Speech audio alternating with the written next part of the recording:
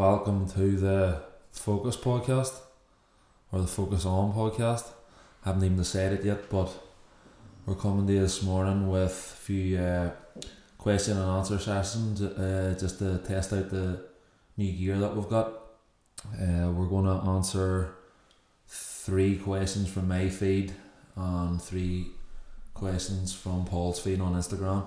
Picked out the best ones there, so a couple that are sport and science related, and then a couple that are more sort of socially based, and we'll delve into the topics as best we can here. So sort of opening up a can of worms here with the first question, but it's probably a good place to start.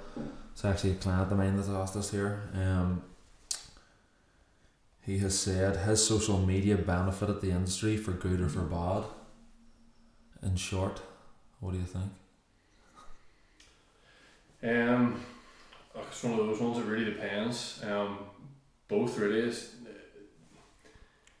It gives you much better access to information, and it gives us trainers, especially, it gives us a much better platform to get our information out there. But at the same time, it also allows for a whole lot more shit, basically. I suppose the whole influencer thing as well is taking over, and people pushing all sorts of fad diets, fad programs.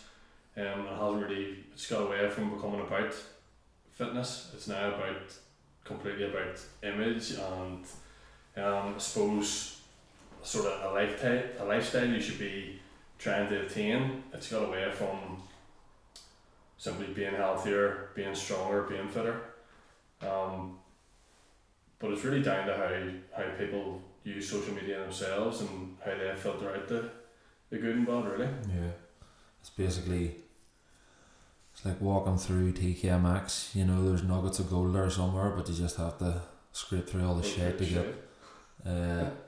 I think as you get older, you're more aware of who the cons are, and you're more aware of people who are legit. But unfortunately, if you're a teen and you're young and impressionable and vulnerable, they can't spot the difference between the two. So I think that's where it becomes a danger. You've people who are willing to jump on and make money on the back of that. Those impressionable teens and young people, and in my age, you know, that's where you have to draw the line. That's where it's not acceptable. As you're a bit older, you can read between the lines and you can see who the idiots are. But I don't know, if you've got a blue tick on your Instagram, you've got good ass or good abs, I don't know, it seems to be the gateway to make a shitload of money off programs, and off vulnerable people. Yeah, I mean, that's the frustrating thing as a trainer, is probably sitting down, putting a lot of work into, now that sort of we're all delving into the online side of things, putting a lot of time into assessing your online clients and actually coming up with a program that's specific to them, and then trying to advertise that on social media, or trying to get more clients whenever you're sort of fighting against people with 100,000 followers who basically just do booty workouts and post that up, and they're saying their plans are specific, but they're just handing out cookie cutter plans to people. It's sort of, that can be frustrating at times, but it's become a really good platform for getting just even quick tips out to people. If you see people doing some stuff in the gym wrong, and maybe seeing a few people doing it, it's very easy, just take out your phone, make a quick video and help people out. So it's great that way, and it's great at helping drive people towards the gym. Yeah, I suppose we'll talk more about the positives of it, because you could go on all day about the negatives. So the positives of social media,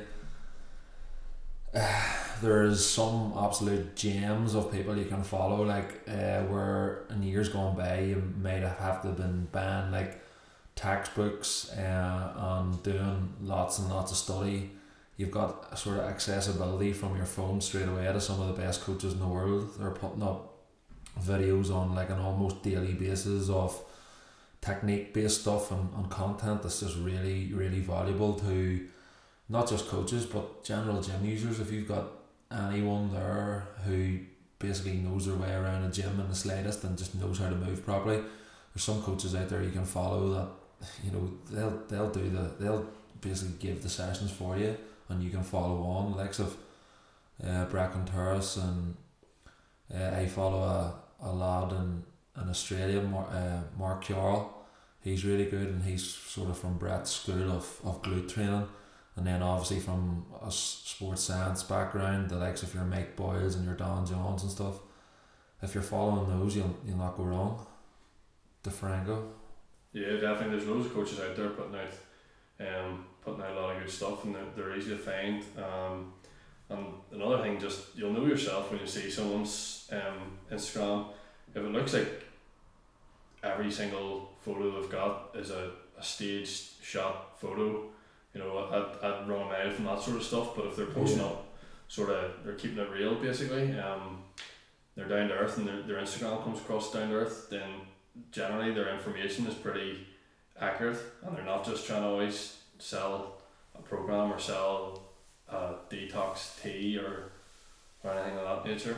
Yeah, I think we are aware that as a gym and as coaches we probably undersell ourselves quite a bit. Like we do need to do more content, and that's something that we've been flat out with the refurb and getting the gym to where we want it as it sits now. But I think going forward next year, like, we're definitely need up our content game. But we've always said there's a fine line between content and overkill, and there's a few people that just definitely push the boundaries far too far. And I never ever want to get to the stage where I'm absolutely polluting people on Instagram with advertisements. And you know, for start, we don't need to do it. And I think you're just selling your soul. Like, if you're going down that route of trying to follow everyone else's lead, you're just a sheep then. You know, nothing's authentic about you anymore. And I just wonder about people's content sometimes. It's they almost sit down in a coffee shop and think about content that hard that is not natural. Do you know what I mean? Yeah, I mean, I think the one thing, without getting back to too many negatives on social media, is that a lot of coaches don't seem to coach anymore, simply because they're more about trying to build their online persona and their online platform, and kind of give this image rather than actually being on the front lines coaching people. I think that's one of the problems with online training as well. There's so many people doing online training that don't actually, or have never coached one-to-one, and there's some really good online coaches out there, but I think you have to have that experience of actually coaching people one-to-one to know what people can handle in programs. I just think a lot of coaches have got to the stage where their social media is actually more important than what they're doing one-to-one with clients. If you can get that balance, it's absolutely a great thing to use. But if you're spending more time doing social media posts than you are coaching, then there's something seriously wrong there. Yeah, and it seems there's no rite of passage anymore in the industry. You know, it used to be you were lucky if you got a paid job. Quite often you had to do like voluntary work at the start. You had to make coffees, you had to clean bathrooms, you might have had to chip in with the odd program or take the odd classes, and you had to gain trust. And it was almost the day I worked in LA Fitness, and when I was took on as a full-time employee and I was trusted to go and take classes and stuff, like, and we're talking about like these are your standard run-of-the-mill circuit classes, I was buzzing because I thought that I was the next step in the start of a career. I had no aspirations of being a personal trainer for at least 2 years. I wanted to do as much sort of hands-on coaching on a gym floor with programming and circuit style classes as I could, and that way I would build up a rapport with gym users as well before I sort of went into one-to-one PTing. And then when the time was right in Liverpool, after I think 2 full years of fitness instructing, I started being a PT. But now you're getting kids at 18 who are doing an online course. You know, you're maybe paying less than £100 for some of them, and they're getting people who are obviously well clued in on the marketing front, and they're making them shit hot Instagram profiles, and the people that don't know, they could be, in their eyes, they're this up and coming coach, or they're as good as me and you, when in reality they haven't put any hours in the gym floor. Well, that's the danger as well, and the fact that you actually don't need to show or prove any qualifications to set up an online training platform and then start advertising. There's no, you don't have to do anything. You can go onto the various platforms and say, right, pay whatever it is per month to use our platform, and say, right, I'm going to get a few clients. Then, for very cheap you can get images done up, start advertising with Instagram, Facebook, whatever you use. It's pretty much free advertising. You can get a few clients, and you could be signing up to someone online who has never coached a single day in their life and not even done any sort of course. I suppose that's one of the pitfalls of it. And something that can be frustrating, but if you spend enough time looking through people's profiles, you'll be able to tell the good ones from the bad. And if it's all staged and shot, as I said, run a mile from it, go and find someone who's more down to earth. I think we've probably overkilled that question, but it's so vast an area that you could do a full podcast on it itself. And I've actually lined someone up in January, my coach on an online coach in general, Tony McAlevey, and he's probably the man to talk that side of things about as well. So we'll definitely be asking him that question and getting his views on it. So if we move on to another question I've got here, it's more recovery based one. Any experience with CBD oil on recovery from training or injury? You don't use CBD oil? So you take that one? From an injury perspective, no, absolutely not. Like injury protocol will be injury protocol, physio, and listen to their recommendations, and obviously your rehab as planned. Now it helps with recovery process, but what I use it for more than anything is to help me with my sleep. So yes, it's really good anti-inflammatory properties. So if you're taking it the night after a session, and you're looking to help with a bit of muscle recovery, there's no problem in it there at all. But I take it just sort of predominantly for sleeping. I would be a notoriously bad sleeper, and it's something that I've really tried to improve the last few months. So I would use it alongside a magnesium tablet before I go to bed and some chamomile tea, and I'd try to avoid screen time on my phone, probably about 45 minutes or an hour out from bed. Now that's easier said than done. If you're coming home at 9 o'clock at night and you haven't looked at your phone in 4 or 5 hours, and you're coming home to messages from clients and stuff like that. But I purely use it as an actual recovery tool. It's not the miracle, like you're not going to just see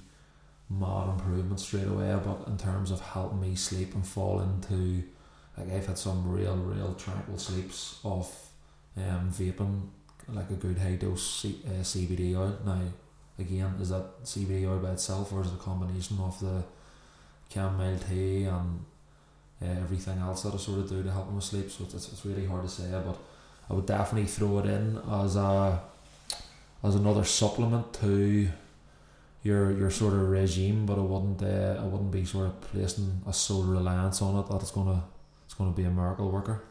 So yeah, it's like anything really. I mean, you need to try stuff out for yourself, as long as it doesn't interfere. If you're playing sport at a certain level or there's any sort of testing, just make sure that whatever CBD oil you go for doesn't breach any sort of testing protocols there.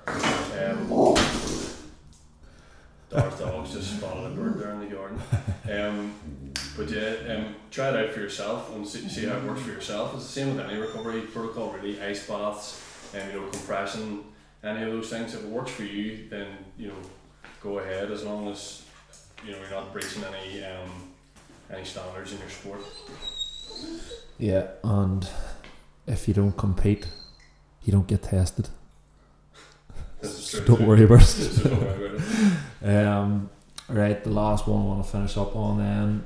This is probably something that you could answer. It's from an athlete, Gaelic footballer, soccer player as well, who's obviously just a bit worried about starting a strength programme with the volume of football that he plays.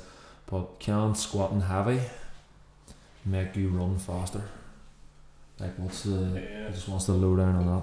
Not only can it make you run faster, but it's probably one of the main things you should be doing to try and run faster. But we'll take heavy as a relative term. You don't just want to be going out and doing heavy squats for the sake of it. You need to squat heavy in relation to your own body weight, so it's your relative strength. But the reason heavy squats can make you run faster is because running is all about producing force. You want to produce as much force as possible in as short a time as possible. So in terms of heavy squatting, that's working towards producing maximum force. But you do also want to incorporate exercises then that work the other end of the force velocity curve, which is the velocity end, which is your speed exercises, which is plyometrics, sprint work, ballistic stuff like throws, jumps. But absolutely squatting, it develops the nervous system. Heavy squats will develop the nervous system to help produce force. And if you work at the right sort of sets and reps, you're not going to add loads of muscle mass. You know, if you're working at the lower sort of rep schemes, maybe 3 to 5 reps, you're building that strength, you're developing that nervous system without actually increasing your muscle mass too much that you would with like a sort of bodybuilding style approach. So absolutely we can make you faster, but you need to make sure that you're also doing some work at the other end of the force velocity curve, that you're not letting your body weight just get out of control. So you still want to maintain sort of being as light as you can for your position. Where do you reckon that fear in general comes from? Like that sort of old school mentality obviously still exists, that lifting weights slow you down, you know. Do you reckon that's a generational thing where parents are sort of saying to their kids, oh, don't be doing those weights, they'll make you big and slow? Yeah, I mean, you sort of look at, if guys do a bit of weights and they're maybe doing, you know, they are adding a bit of muscle on, you know, if they're not increasing their strength too much with that added muscle, they are going to probably slow down a wee bit just because of the size they've increased. If they haven't increased their strength with it, yeah. You know, if that basically we're talking about that relative strength, your strength in ratio to your body weight. If your body weight's going up and the strength's not increasing at the same rate, then you will get slower. But if your strength's increasing at the same rate as that slight increase in body mass, then you know you're not going to lose any speed as long as you're still doing the right movements on the pitch. The whole idea of weights slowing you down is that people assume weights make you bulky, and that comes right back around to the sort of myth there for a while that, you know, women didn't want to do weights, but I think slowly but surely everyone's starting to realise that if done at the right set reps, volume load, that they're beneficial to almost every athlete, almost every person. Yeah, I think when it comes to females sort of asking that question, I don't get it too much anymore, but it was sort of 5-10 years ago, that's what it would have been asked quite regularly. I just always tell them to sort of like take a look at us, like we've been trying to get big for 10 years and we're not big, and we're producing a shit lot more testosterone than what you are, so don't be panicking. When it comes to like the sports that we sort of get asked about most are probably things like Gaelic soccer, rugby. I think if guys are sort of worried that doing weights are going to slow them down, you only have to look at a sport. I know that this is a complete elite level, but look at a sport like NFL, where all those guys are doing a lot of strength work from a young age, from 11, 12, 13, and I mean they're running. Their speed is absolutely frightening, and it's not just straight line speed because they're cutting and twisting and turning and reacting. So their agility's there too, and they're running in a short space. They're getting up to speeds of 20 miles per hour with not even probably up at their top velocity. Best doctors in the world over in America too, obviously. Well, yeah, there's that too, which helps with keeping the body mass in the right place with increased strength. But yeah, I think that's my 3 questions wrapped up then. I did say we'll take 3 from each, so if you want to fire away a couple of yours, then work away, let me know what's being said. Yeah, well, the first one, sort of take it back away from the sort of training side of things, and it's just, where do we see the gym in 5 years' time? Closed. That's a pure interview question there. Job interview. Look, I don't know what your thoughts on it are, but I've been coaching for coming up to 15 years now, and I don't want to be standing on the gym floor at 6 o'clock in the morning to 9 o'clock at night in 5 years' time. Ideally, I want to cut back.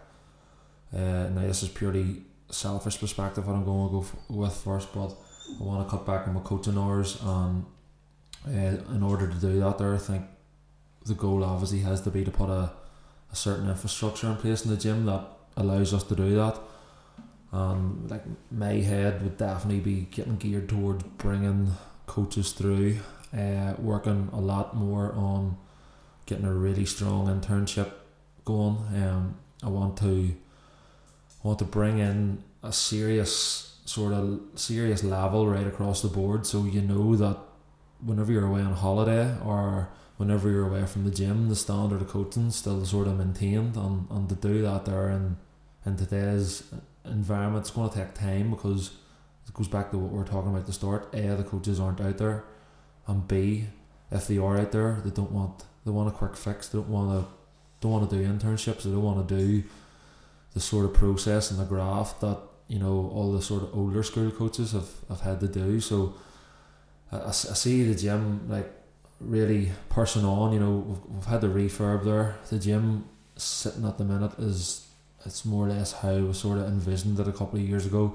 with that, still got that big open plan layout, and then obviously putting in that mezzanine second tier now is just sort of brought us on again. We're going to be taking all our teams up there and all our conditioning classes and our group training, and the gym floor downstairs then, it isn't affected. So, you know, obviously there'll be further improvements along the way with additional equipment and stuff, but from a sort of system point of view, I think it's important that we really start bringing on the coaches that are working alongside us now, and you know, it's time to, it's their time to shine really. Start bringing the young ones through. Like, we've got a couple of good interns there at the minute, and obviously the staff that we have on board they're crackers, so it's just sort of keeping everyone happy, keeping everyone under the one roof, and pushing on from there. Yeah, I'd like to get to a stage where we're sort of hiring exclusively from our intern program, so that's whether we're bringing in new self-employed personal trainers, or we're bringing in new staff under our employment. I'd love it to be at a stage where it's exclusively from our internship program. It's something we've been building up and trying to refine as we've went along, and now we've got a few good interns in there. We're really happy with what they're doing, just getting them up to a standard. We're happy to leave them in charge of sort of our small group, some of our small group personal training that we've started, and you know, stepping into classes, just have everyone at a standard that our customers know if they come in for a session that they're going to get a really high level of coaching. In terms of maybe how the gym will look, you know, we've done that most recent refurb, and there's not a whole lot more we could do at this stage, bar adding a few bits of kit here and there that are going to help provide more options for members. You know, a few leg machines, maybe a few maybe belt squat or leg press, things like that, and maybe a few more bits of cardio kit. It's all proving really popular at the minute. It's a double-edged sword when it comes to equipment too, because yes, we want to bring more kit in, but at the same time it's a space issue. You know, we're going to we've created another 2,000 square foot, and do we really want to lug loads of equipment into the gym that we don't need? So we have to be obviously really sort of selective about what we bring in, what is going to be used the most, what the members are going to get the most benefit from, and obviously whatever is going to take up the least possible space as well. It's just an issue when you mightn't see it, but if you train at our place anytime between 10 o'clock in the morning and 4 o'clock in the afternoon. Like you'll not see the issues that we have, but if you were to come in at 7 o'clock at night, especially when there's pre-season going on for some of the teams, the local teams, it's absolutely hectic, and space is a priority, so it's always something that's in the back of our minds. Yeah, I suppose on a personal level too then, in sort of 5 years time, we've really took strides in setting up a powerlifting team recently, and I'd really like to see some of the guys in our powerlifting team sort of step up to elite level competition. So we had an at the Commonwealth Games just there recently a few months ago. I'd like to get more guys sort of competing at that level, or even up to the European and world level. Like that'd be a great achievement in 5 years time. But we've got a lot more of the equipment in place that we need to do that, and a lot more of the people in place that we need to do that. So yeah, I'd really like a really competitive powerlifting team based in the gym in the next 5 years. Yeah, and I think too, you're sort of talking about that, I think we've identified that we would do more than hold our own if we're to enter some of those functional inverted commas style games. You know, the likes of Reynolds, who's an unreal Olympic lifter, and with the likes of Maeve, T, McGlone, Nash, like complete conditioning machines, and we know that if they were to stay injury free and the football season, you know, was timed well around one of them events, that if I reckon if they got 8 or 12 weeks solid training at some of them, I don't even want to say a CrossFit, because it's not CrossFit, is it? It's a watered down CrossFit. Yeah, so a lot of them have sort of maybe don't have the more technical aspects to them, like the snatch. I don't know if a lot of them do the sort of kipping. Yeah, so I could definitely see us entering a team into some of them games and doing really, really well. And then I suppose on a personal level, I would like to drive me online a lot more, and it's something that I'm fully booked as far as like 1-to-1 sessions go, and I would find it hard to help out any more people than what I possibly am. So just with like time constraints and stuff. So I know that the online should be somewhere that I really push in the next couple of years, and I think again it comes down to your Instagram profile and how you market yourself, and it's something that I don't do enough of, and I don't do really well, because again it's what we're talking about, like there's a line, and I don't want to sell my soul to the devil, but I'm aware that I do need to put myself out there a bit more. And I don't know, are you ready to let people into your personal life the way some people do? You know, it's like I love like following, you know, Ollie Marchin and like TM Cycles and people like that, and like I think they provide unreal content, and I love flicking through their stories every morning. But part of me sort of says I don't think I could ever let someone see that side of things, you know, that I like having a certain level of anonymity, and I don't know, it's not for everyone, but I do realise that they are playing the game and they're playing it really, really well. So I suppose it's trying to find that balance of letting people into your life a bit, knowing that what you do, but without sort of letting them in too much and giving everything away and just being an absolute social media slut. Anything else? I think that's good for that question. Next question then is more back to the training side of things.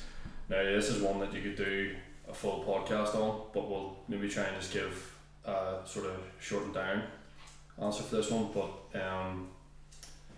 this one's from Callum, who's doing good things over in England at the minute with his own personal training work. Really like his Instagram, the information he's putting out, Mucker Fitness, if you want to follow him. But he's just said, what are the top ways to progress strength? Basically, short answer is that you could do a whole podcast on this going into everything, but the main thing is you need to have progressive overload. That just means from week to week you need to be progressing a certain variable of your program. Now there's different ways you can change variables. So you've got your volume, which is basically your sets by reps. You've got the load, which is the amount of weight on the bar. You've got your frequency, how often you train each movement or body part. You've also got your speed, which can be changed. You can either slow it down, more tempo, so there's more time under tension, more work, or you can actually increase the speed, doing high velocity reps, which actually increases the amount of tension used in the muscle, the amount of force needed.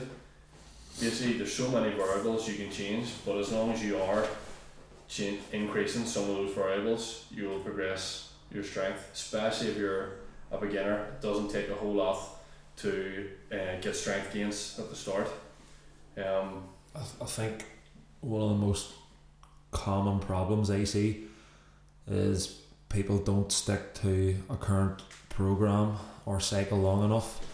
That will change. Maybe there's people come in and they'll make up sessions on the spot. They'll change their exercises on a daily basis, and they don't give the exercise time for legitimate progression. So I mean, I absolutely rinse and repeat my current split until I can't get any more out of each exercise, and then and only then will I maybe bring in it might be a same movement but just a slightly different variation of that movement.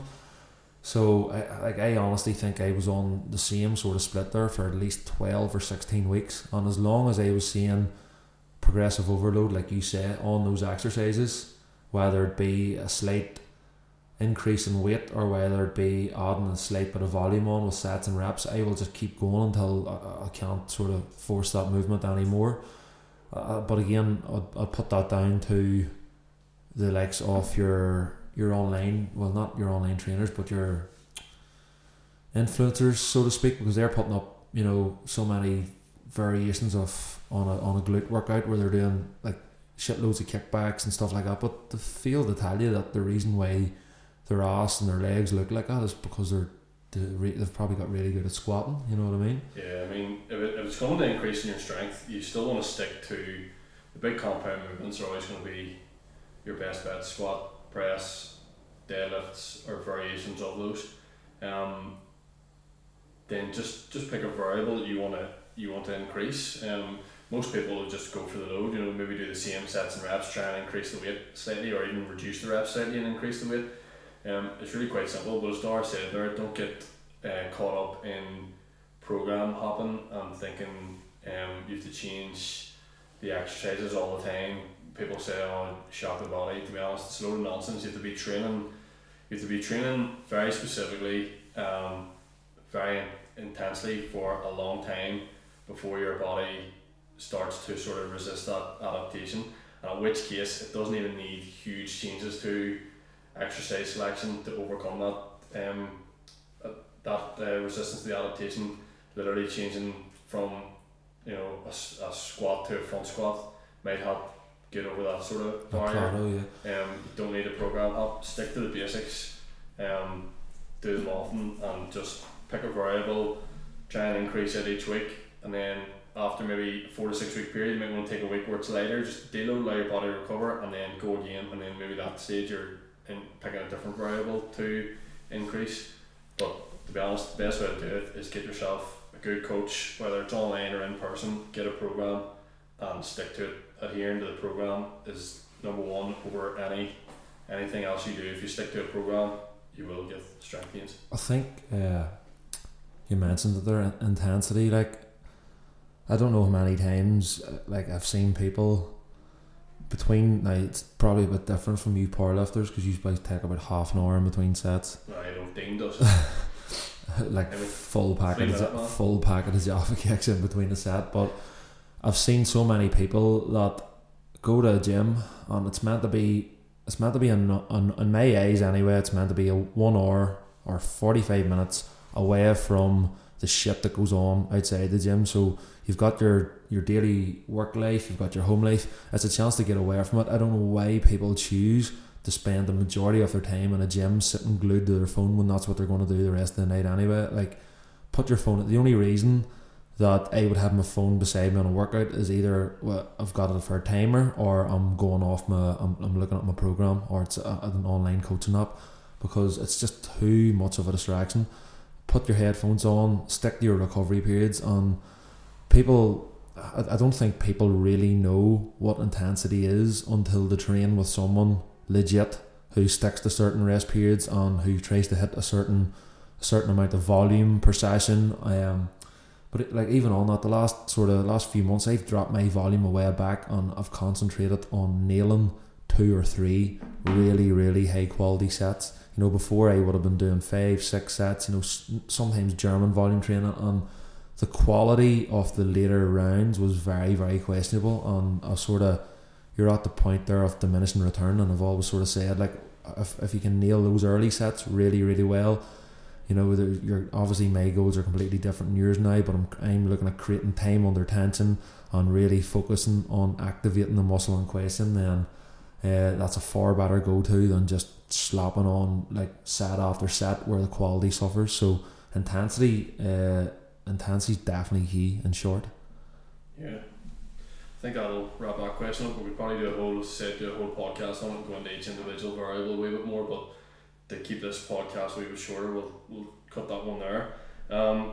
Last one then was 2 questions really, but to kind of go hand in hand a wee bit if you're familiar with Westside. But Toby has asked, how do you incorporate plyos and other general exercises? And I assume that sort of means into powerlifting, because Toby's from a powerlifting background. And also thoughts on Westside's methods. I suppose I'll talk about the plyos from 2 points of view. With my powerlifting guys, I don't do a whole lot of plyos with them. Sometimes if they've come off a competition and there's going to be a long time till their next competition, I'll do some plyos towards the start of their session. But to be honest, most of the guys there, if you talk about serious strength training, have probably done serious strength training for less than 4 years, so they're really still considered beginners. And with that, you just want to pick the low hanging fruit, as I say. So go for the most obvious things to work. So they're going to be squatting, benching and deadlifting, and then some accessories for those. It's going to make up the majority of their program. Now where we use plyos is with all our athletes. Yeah. For me, the way I program plyos in is I'll generally have them basically as a sort of the end of the warm up, start of the workout. So they've done their mobility activation work in their warm up, and then we'll go into some explosive work then before they go into their main strength phase, yeah. exercise. In terms of sets and reps for plyos, it would depend on the exercise, but I kind of look at anywhere from sort of the 15 to 30 total rep mark when I'm doing plyos. So if you're doing some jumping work, it might be 5 sets of 3 to 5 or somewhere in that range. But as I said, don't use it a lot with my powerlifters, except in maybe the off season when I'm just giving them a wee bit more variety. But with our athletes, we'll use it a lot, and maybe Darragh will talk a wee bit more. He's sort of training I would more Gaelic ones at the minute. I would use it quite a lot I would use it with all of my Gaelic footballers. Like you say, after your warm up and activation phase of the session, I would always go into a landing mechanics drill and then start with some sort of power and plyo work before going on to the main strength compound. The reason behind the sort of landing mechanics stuff, with the Gaelic footballers, especially the ACL crisis over the last sort of few years has dominated the injury scene, and I don't know, it goes in waves. Sometimes it seems to be ACLs, and then the next thing it's hips. Hips is massive at the minute, as I can testify to, but I would use it as a tool on training the body to absorb force more than anything. So getting really, really efficient with their landings on deceleration as well, and then going into the likes of plyo work. Then I would keep everything short and snappy, and before we head into your like I said, your main strength element of the session. But I don't see why any and again, it's all sort of time based on around the part of the season that they're on. So, and at the minute leading up to Christmas, all my Gaelic footballers, I just got them on brute strength programs, get them as strong as I can. So I'm not worried too much about it at the minute. become January here, when their feet are going to be hitting the floor again, they're going to be running for the first time. I'd like to get the body prepared for some of the stuff that's going to sort of encounter them in pre-season that they're no doubt all dreading. So I will be definitely introducing landing mechanics and a lot of plyo work to the majority of their sessions from January on, and then obviously as you hit sort of championship time, the strength emphasis sort of takes more of a backward step. The power and speed will become the main element of the session. Strength still stays in there, but it's just sort of a sprinkle in to keep everything topped up.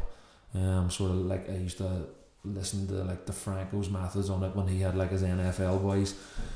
He was saying that maybe 1 strength session, 2 strength sessions a week was sometimes enough to keep their max strength that they put on in pre-season. They would try and maintain within, say, 80% range, of the strength they built up pre-season. And the off-season, they would try and maintain that when they, by the end of their season as such. But yeah, even with Gaelic ones there, and say even soccer and rugby, it comes down to sort of picking that low hanging fruit, and so many guys could increase their strength so much, which is going to help with that force. So they probably don't need to do as many plyometrics, especially in the off season. Maybe concentrate more on the strength stuff, like Darragh said. He's got most of them on just brute strength programs at the minute, build that force production, and then as you get into the season, when you maybe want to reduce the load you're putting on your body, then you might incorporate more plyometrics. In terms of, I was saying I don't really use them for powerlifters that much, but in terms of if you did want to use them, I mean, at the end of the day, powerlifting is about lifting as much weight as possible in 1 rep, and really to do that you want to lift the weight as fast as possible, because you're breathing, bracing, holding that air in. You want to get that rep done fast. So plyometrics will help with sort of developing that nervous system to move things quickly. So of course you can incorporate them in. I would say just put them in at the end of your warm-up. As I said, sort of maybe 15 to 30 reps at the end of a warm-up is going to help fire up that nervous system before you go into your main lift. Was there a question on West Side in that as well? There was another question on West Side. Just basically general thoughts on West Side methods. All I know about West Side is they're a bunch of crazy bastards who had the most notorious gym in the world. But their methods are definitely not for general population, unless you're looking in Mike Tyson's voice, spinal. Sort of look at the pros and cons. I mean, if you haven't watched the documentary, just what's it called again? West Side v the World. West Side versus the World now. Watch it because it's just a bit crazy. But basically, the pros and cons, I'll sort of talk about it from athletes and then specifically powerlifters again. I would use a sort of conjugate style with a lot of my athletes, but I've done the Franco and Jim Smith course over in the States, and they've sort of modified West Side's methods to sort of suit more, like they're using them for obviously a lot of NFL players and stuff.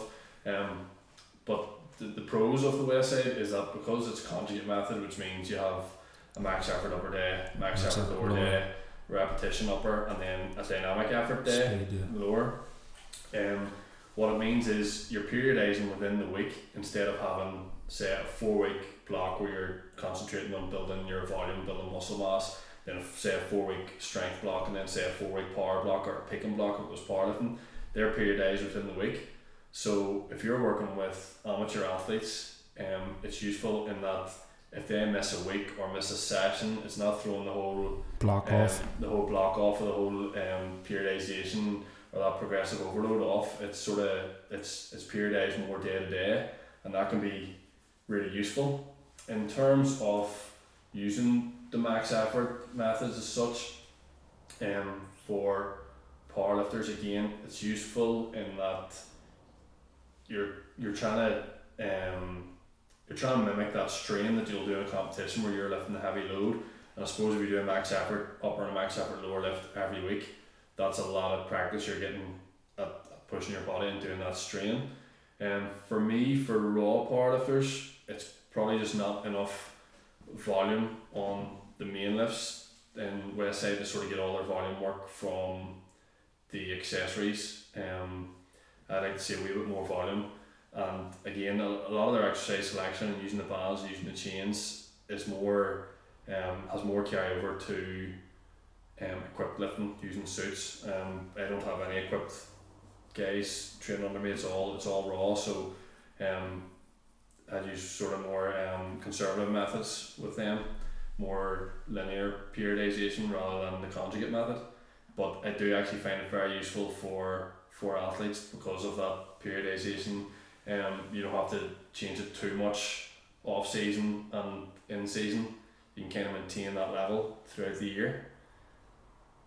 Have you ever used it, or any thoughts? Yeah, like you said, it's a case of, do you want to sprinkle in? You can sprinkle into various systems over the course of a week, like various stimuluses, and hit them all rather than concentrate on one in one block. So, like you said, it does have its benefits and its drawbacks. It's like if your athlete gets sick for the course of a week, like you say, and they miss a full week of training out of a max strength block or out of a speed block, there's going to be they're not going to see the benefits from that. Or while the likes of your West Side, you can jump straight back in the following week and you can still hit all areas that you missed the previous week. So I can obviously see where it's beneficial, but again, it's definitely not a tool I'll be using on general population, like I said at the start.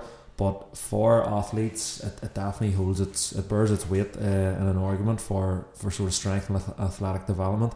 I think it will work great if there's no sort of, see for the likes of your Gaelic footballers, where their season now goes on for, like, the seasons are getting longer. Yes. There's no set goal. Like, if you had say you knew you were getting to a championship final every single year, or there was a rugby grand final every single year, and you knew you were going to be competing in that, you can base your programming around that in 4 or 6 week blocks building up to that. But we don't know what's going to happen with the football season now, the length that it goes on to, the amount of backdoors that there is in championships. So it's, in essence, it's a good way of operating your Gaelic athletes for longevity right through the season. There's no real set peaking point, but instead, by covering all areas, you're ready to go at all times. Like, yeah, I mean, again, coming down to adherence, the number one part of any program is your adherence. If you're sticking to the program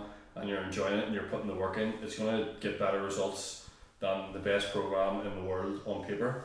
So if you enjoy that style of training, that conjugate method, and you're a powerlifter or you're an athlete, by all means go ahead and do it, because if you can stick that, if you're enjoying it, it's going to get you better results than half-assing maybe a program, just a straight linear program that you don't enjoy as much. So by all means give it a go, try it out for a cycle and see how it works for yourself, because some people will adapt better to certain things. If you're already quite good at lifting heavy, but you want to maybe develop that speed aspect maybe more, if that's where you sit in the force velocity curve, working on that velocity might be the low hanging fruit for you, so go for that. But yeah, try it out, see how it feels for you, and if you enjoy it, incorporate it in. Spot on. We'll wrap it up. There's a question there on running a business. Wrap it up with that. What's the most challenging thing about running a gym? Do you want me to start with? I'll let you start with. I can see thoughts bubbling under. No, I think obviously the most challenging part is that there's 3 of us. So no matter how much you reckon you're off the same hymn sheet as someone, it's not always the case. We're 3 individual people trying to run the business through the eyes of each other, if that makes sense. But obviously you always want to put your own personal touches into how you run it. So it's inevitable that there's going to be disagreements and there's going to be fallouts about the way how it's ran and what equipment we get in. But I think we're lucky in the fact that the 3 of us are all very much off the same mentality when it comes to training. That's never been in doubt. The goal is always the goal as far as our coaching methods and stuff are concerned. We've never once had an argument about you know, what way we should coach our clients, or what way we should run our classes, and what way we should program. Our programming methods are all fairly similar. So lucky enough, there's absolutely no issue in that part at all, but it's just obviously trying to keep the three of us happy first, and then once we come to agreement on systems and things like that, then passing that down the pipeline to everyone else, and making sure that we're creating sort of the best member experience possible. So in my eyes, that's the hardest part of it. Like, you know, I don't think people probably don't realise that, you know, how much goes into it behind the scenes. And like I say, you know, the three of us are like, I see you boys more than I see anybody else. You're constantly in each other's company. You're constantly messaging in the WhatsApp group. It is relentless, and it can get on top of you at times. And if you don't take your weekends away, or you don't take your breaks away from it all, you know, it can eat you up. So it is important that you do try and find that work-life balance. For me, it's probably the hardest thing about running the gym is probably actually finding that line between having the personal touch and getting on with everyone versus it being a business at the end of the day. It's probably something we've got, definitely the three of us have got a lot better at recently.